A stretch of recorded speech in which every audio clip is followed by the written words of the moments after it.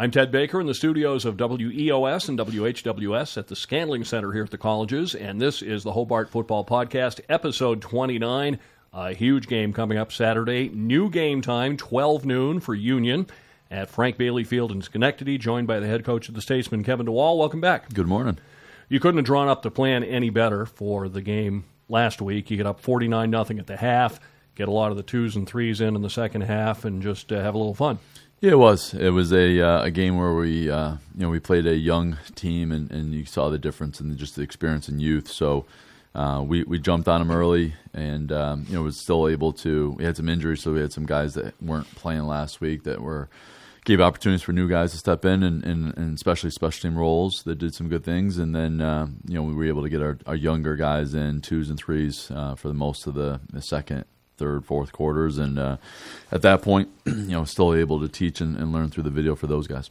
And you've been thinking long-term over the last couple of weeks. We've talked about you've had some opponents that you could have thrown the ball 3 times, run it 65, and won the game, but you wanted to get your passing game going, and you did it again. I think Johnny Columbi's really progressing as a quarterback and just making great throws. Yeah, it's important. You try to get the reps during the week, but game reps I think is the number one factor for learning in the flow of the season. So it's not just for him; it's pass protection, it's the running backs, tight ends, wide receivers, knowing routes and depths, and so I think we tried to be as balanced as we could in the first half there, and knowing that we could have run it, but at the same time, Hobart did a great job really trying to pack the box, and they were big and thick up front and tried to push back our offensive line. So, even the first couple of plays knocking us back a little bit, then we had to regroup and adjust. And I gave our guys, I think especially on defense, I don't think they were challenged as much. On offense, they had some good players on their defense that we still had to go out and execute. And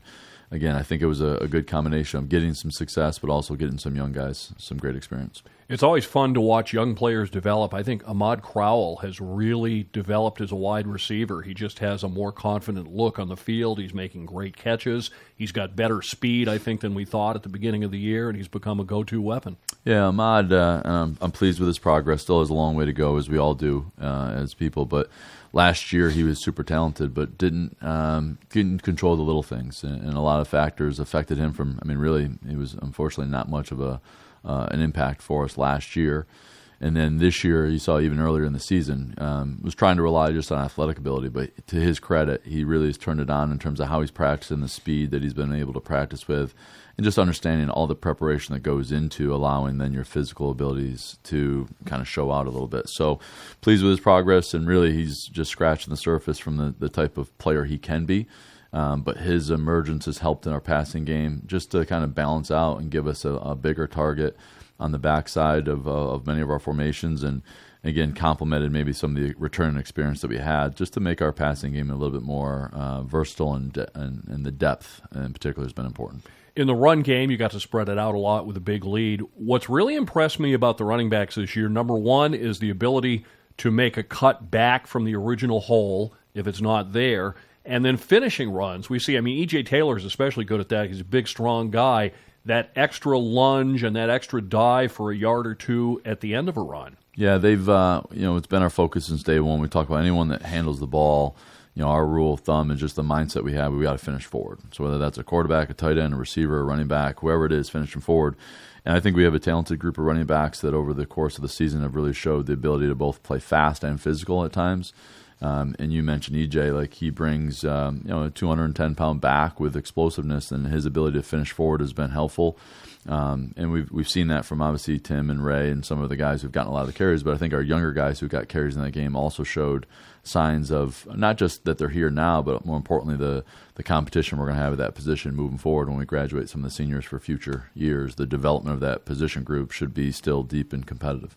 You talked about young guys stepping up on the defensive side of the ball. Alex Dalton came in without a tackle, ended up leading the team with 5, and he was just all over the field with the rest of those linebackers. Yeah, Alex is, even if you look at last spring through the preseason, his emergence in terms of just physical development, but more in emotional maturity. And unfortunately, he had a loss in his family and was out for a game. And I think coming back, he really used that emotion to his favor, and played fast and aggressive on the field, and not only just on defense but on special teams. So hopefully that'll be something that he can carry forward and take on even a larger role for defense and for special teams. I made a note to myself to bring this up this week because each week on Twitter you honor the scout team. So tell us about these backup guys. They not only have to know their plays, they learn the other team's plays so they can impersonate them in practice and get you properly prepared. Yeah, it's a really tough dynamic because we're always talking about our own personal development individually and how that collectively helps the team move forward. And so we go through all preseason, and all you're doing is Hobart versus Hobart. It's defense and offense, special teams across the board. But once you start, we get into the in-season game mode. We have to take some of our 3s and 4s sometimes in the depth chart, and those guys, while still knowing the offensive and the defense for Hobart, have to then be able to look at some, drawn up cards by the offense defensive staffs to kind of go mimic the looks that we're going to see. So formations on offense and defensively, what fronts and blitzes and coverages we're going to see, and that's tough. That's a challenge, and one, it's tough because you're doing maybe skill sets that not the way we've taught them. But secondly, I think more from an emotional standpoint is you're doing something. Everyone wants to be a starter. Everyone wants to be an impact guy. But sometimes the best role is going to be going out and serving. We've played some really good offenses in the past. Can our quarterbacks and running backs and receivers go emulate the offense that our defense is going to face, and how well we can mimic what they're going to run based off of the video breakdown and hunches of what we're seeing, and vice versa. I think how well can the scout defense give our offense the look of the speed, the technique, the coverages that we're going to see. So not always the most glamorous role, but it's so important in the overall team success. And we just want to acknowledge how important it is.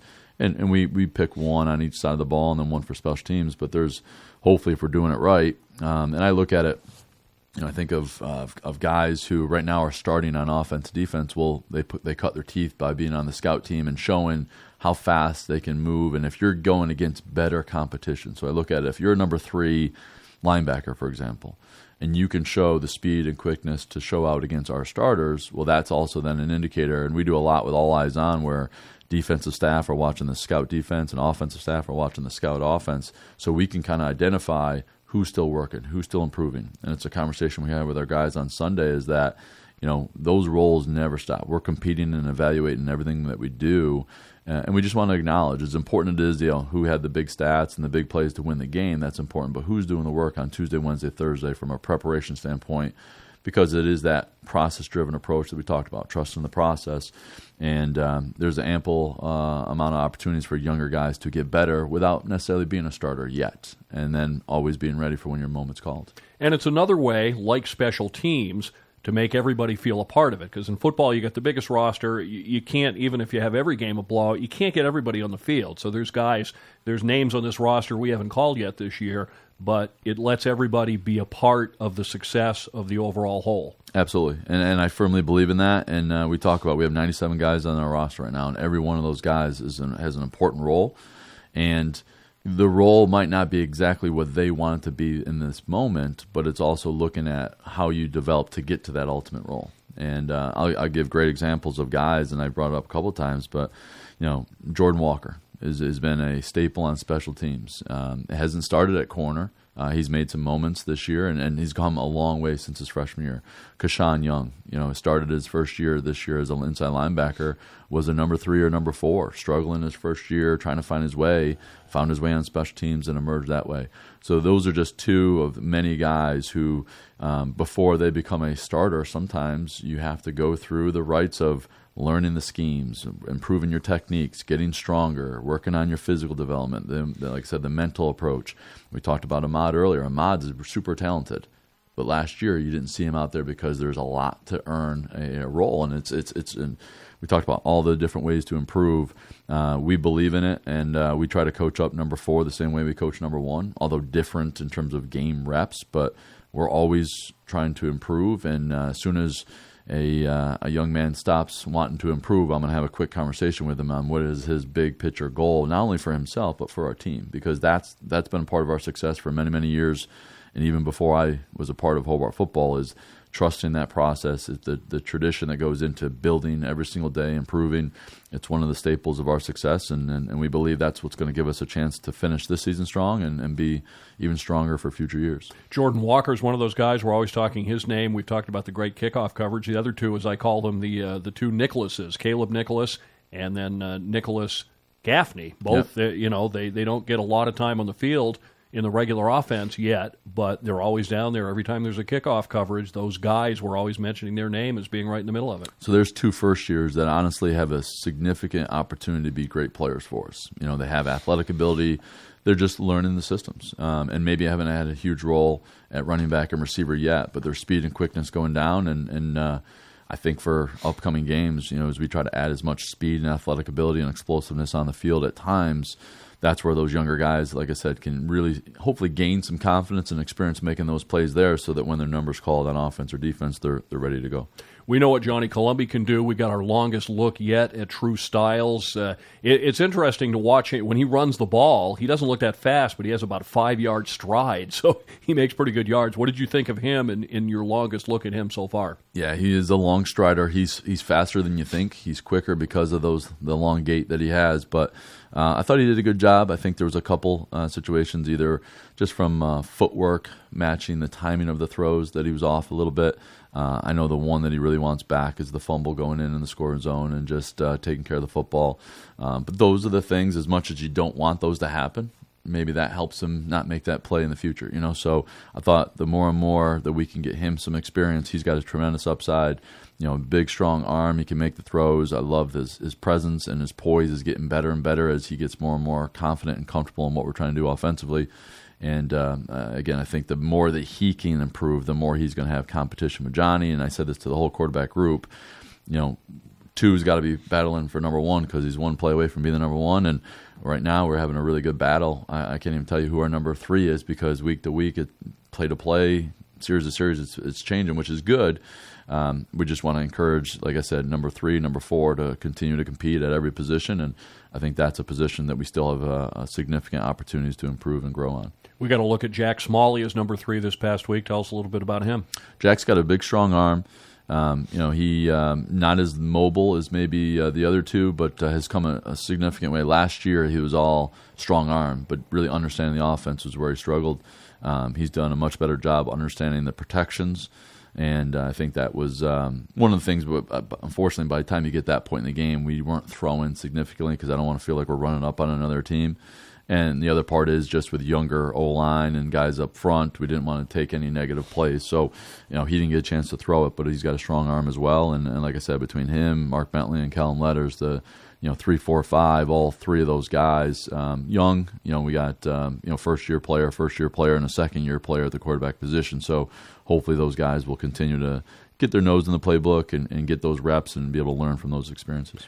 Let's talk a little bit about scheduling out of conference. Some people look at this year's schedule and say, boy, not playing anybody very tough, but it's a difficult puzzle to schedule out of conference, and especially now that the Empire 8's going to add a team. That's one more week where they won't be playing out of league. So just talk a little bit about that whole dance of trying to schedule out of league. How much time do you have, Ted? Because this is a deeper dive than most people think. So the sport of football, typically you're scheduling 3 to 4 years out. And we had an agreement with the Empire 8, the local conference here in New York, that we would typically be playing games. Well, that agreement kind of went through, and now the Empire 8 scheduled with the Landmark Conference, the teams out of Pennsylvania. So over the years, we've had, since I've taken over as head coach, I think we've had 4 teams drop and break contracts from us. And it's not like the Division I level where you can go sue them for millions of dollars for breaking a contract. You're scrambling late to get teams. So we added Keystone in week 4 a couple of years ago, and Keystone's a young team, and I knew at the time, but I trusted their coach, Justin Higgins, doing a great job, that they were one of the few teams that was open and would be willing to play us in week 4. And we've entertained, and we're pretty soon we're going to be playing games in Wisconsin, Texas, all over the place, because in the Northeast there's not many conferences that need games in weeks 3 and 4. So when the Empire 8 broke our conference, we had schedule agreements with St. John Fisher, and they backed out on us now. Morrisville State, this is the last year they're playing us because their Empire 8 has to go play the Empire 8 teams. They're playing the Landmark teams. So we're in a world of hurt our conference, and we're still trying to figure out the plan, but there's not conferences around us that need games in weeks 3 and 4.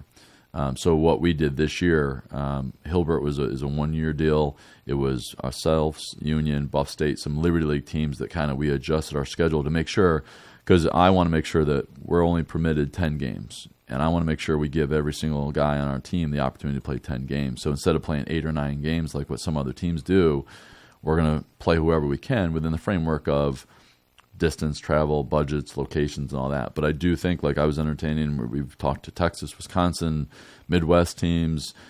We're exploring every option in the Northeast. It's just a lot of those Northeast teams either don't want to play us or don't have the scheduling opportunities to play us in weeks 3 and 4. So it is going to get tricky moving forward.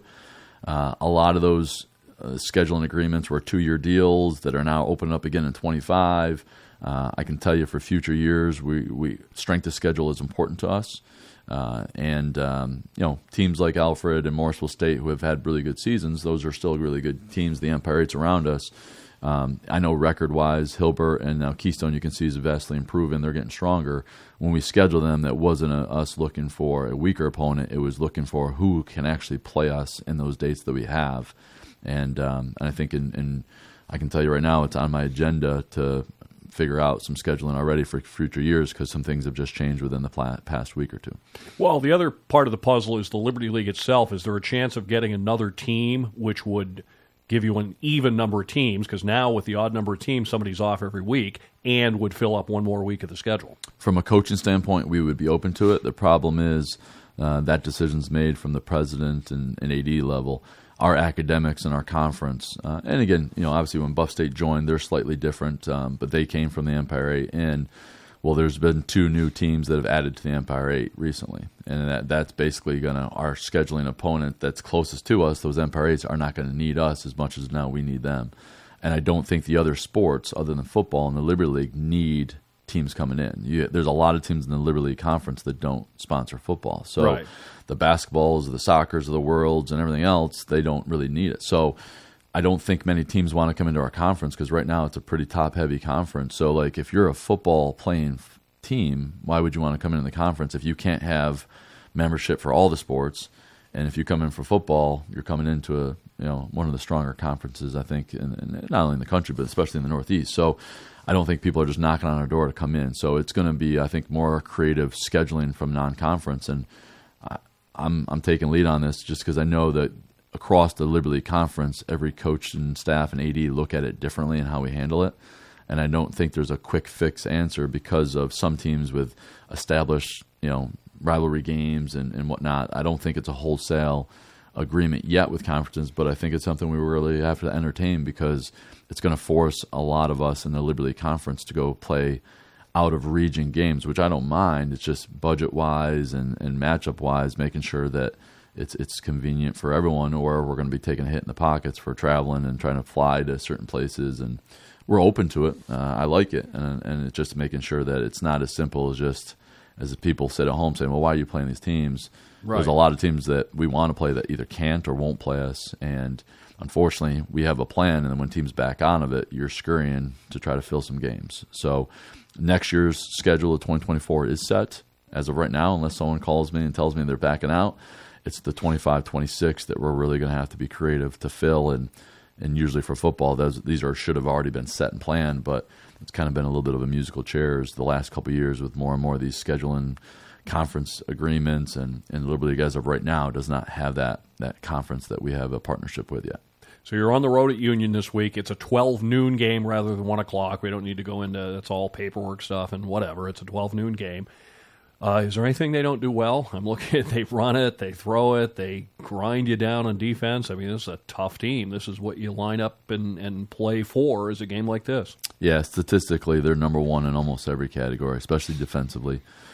I think they were undefeated until they played Ithaca last week at Ithaca. It was a rainy day, but it was right there. It was a 10-9 game late, and Ithaca made one more play. And so I think similar to our conference, if you see like the top teams playing one another, they're all been one-possession games. I think we got to be prepared for 2 really good teams going at it. I think the difference right now with them is their experience. So I look on defensively, they're the number one total defense, number one rush defense, number one pass defense, number one third down efficiency defense.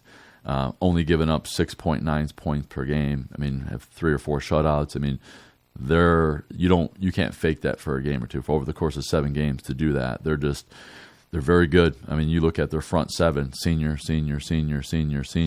across the board, and then only 1 or 2 younger guys on the back end. So their defense is fast, they're strong, they're aggressive. I think that's the challenge for us right now is their front 7 has been able to basically slow down or stop everyone. They have athletic ability and strength at the D-line. They have great speed and experience at the linebacker.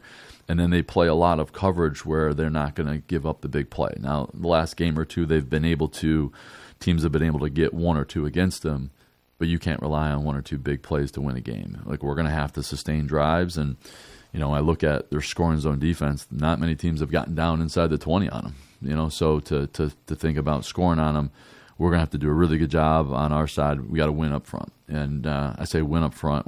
They're going to make some plays. We got to be able to win over the course of 60 minutes up front, and I think the physicality of how we need to run the ball and efficiency in our physical pass protection. Because if you just turn it into a pass only game, they're going to be able to pin their ears back, and they got some speed and matchups up front that are not going to go well for most O-lines. So balance is going to be important, and then ultimately, we scored 23 on them last year in a close game. We had the opportunity 2 years ago at their place that both games kind of played out the same way.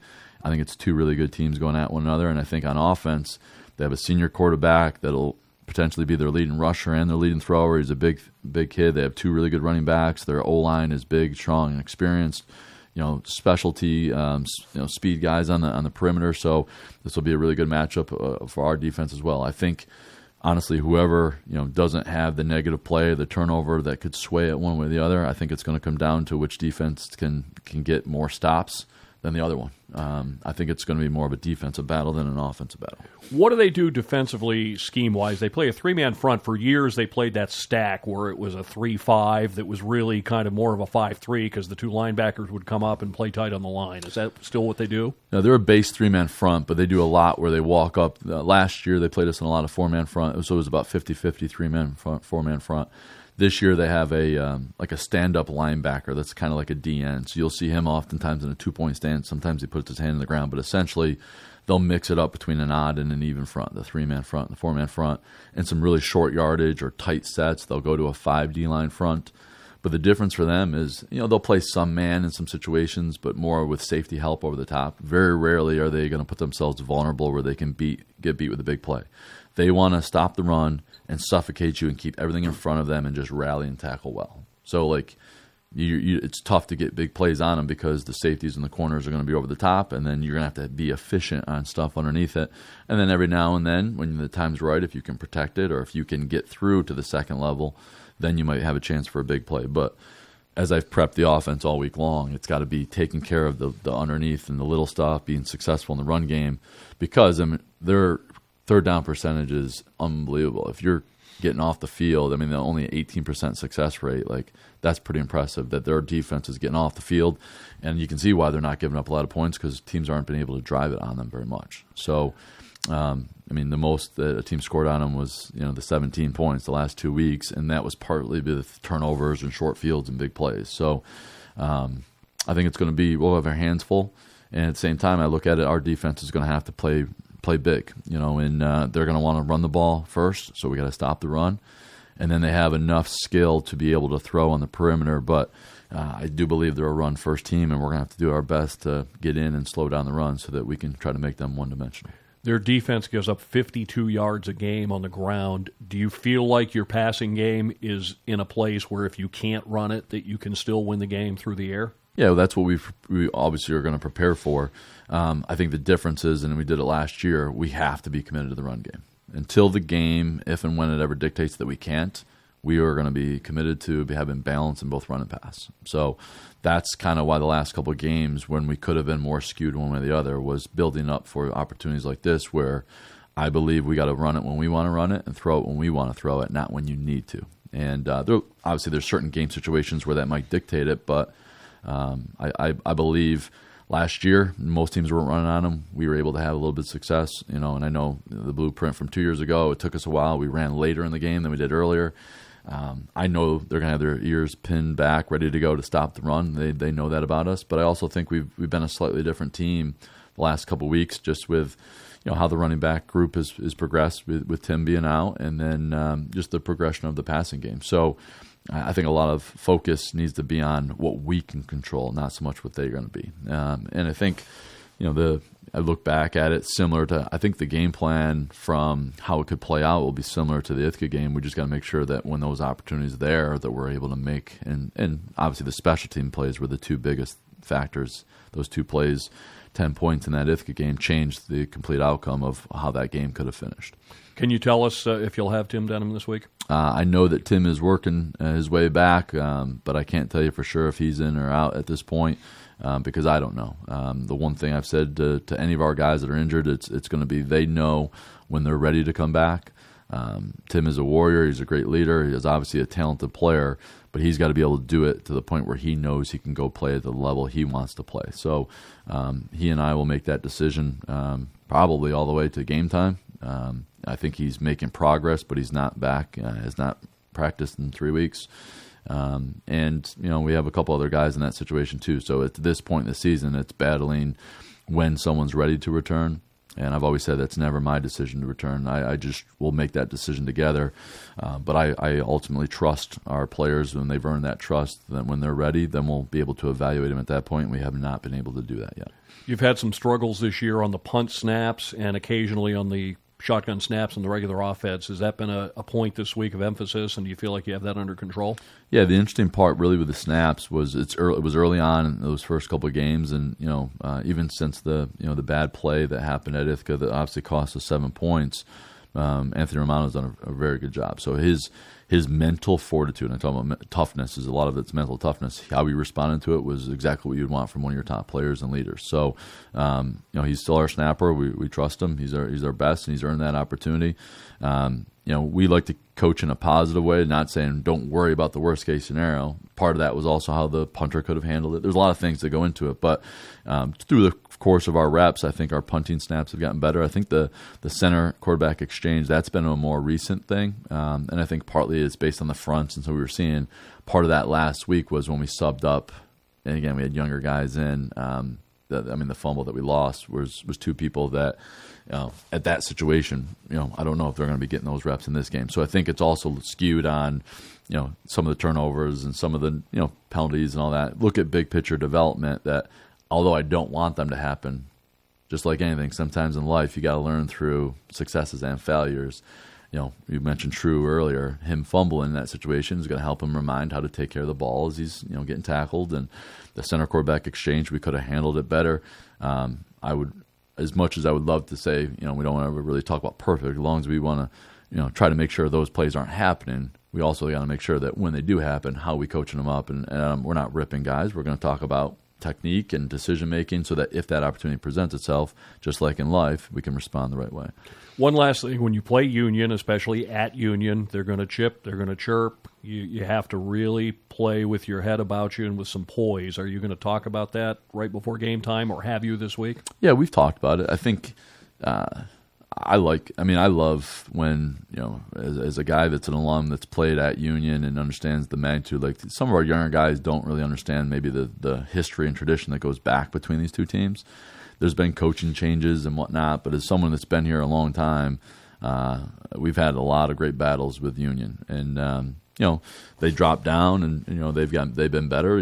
2 years ago at their place, I think there was a game that could have went either way. We felt we could have won it, and I'm sure I thought they could have won it. And then obviously they pulled it out in overtime. And then last year's game could have went either way. So I think the fact that you got two teams that are both playing for something right now makes this game even more. You throw out the records when the two play anyways, but both teams are playing for something. So that's automatically going to bring a little bit more to the game. They're upset that they lost last week. Same thing we felt when we came back. So Ithaca controls their destiny right now in our conference, but you got two teams right here as one loss to a potential conference winner that are still playing for postseason opportunities. Not that anything is going to change. You got to win out the rest of the games, but as I told our guys, this is going to have a playoff game feel. I mean, without putting any extra pressure on it. It's a hostile environment, and I'm sure that they'll have their crowd up on the hill ready to go and chirping, and that's good. That's what our guys hopefully come here to play some big games, and it all comes down to the 11 guys on the field and between our ears. Can we have the standard of how we want to play aggressive, play with smart emotion, but the mental toughness is just as important as the physical toughness in this game, and hopefully our guys can remember that in those moments, but it's easier said than done sometimes when there's cheap shots or things that happen on the bottom of a pile, or some things that the officials don't see, and then there's a retaliation. So we just got to be smart, and I've talked about it. We'll talk about it with our guys. We got to match or exceed their aggressiveness, because this is a physical game. There's going to be a lot of bodies that are sore on Sunday because of the way we're going to play, but we got to do it in the form of making sure that we can execute at a high level. And if we can do that, then we're going to try to position ourselves to be able to come back victorious and then plan the next big game. If you're just a fan of football and don't care about either team, it's going to be a lot of fun. It won't be fun for somebody, but it's going to be a classic. We know it will. And we're looking forward to it. You can find this podcast wherever you get your podcasts, Apple or Amazon or Google Podcasts, and get all your Hobart and William Smith athletics news at hwsathletics.com. Reminder again, 12 noon kickoff at Frank Bailey Field for Hobart and Union. Coach Kevin DeWall, thanks as always. Thanks, Ted.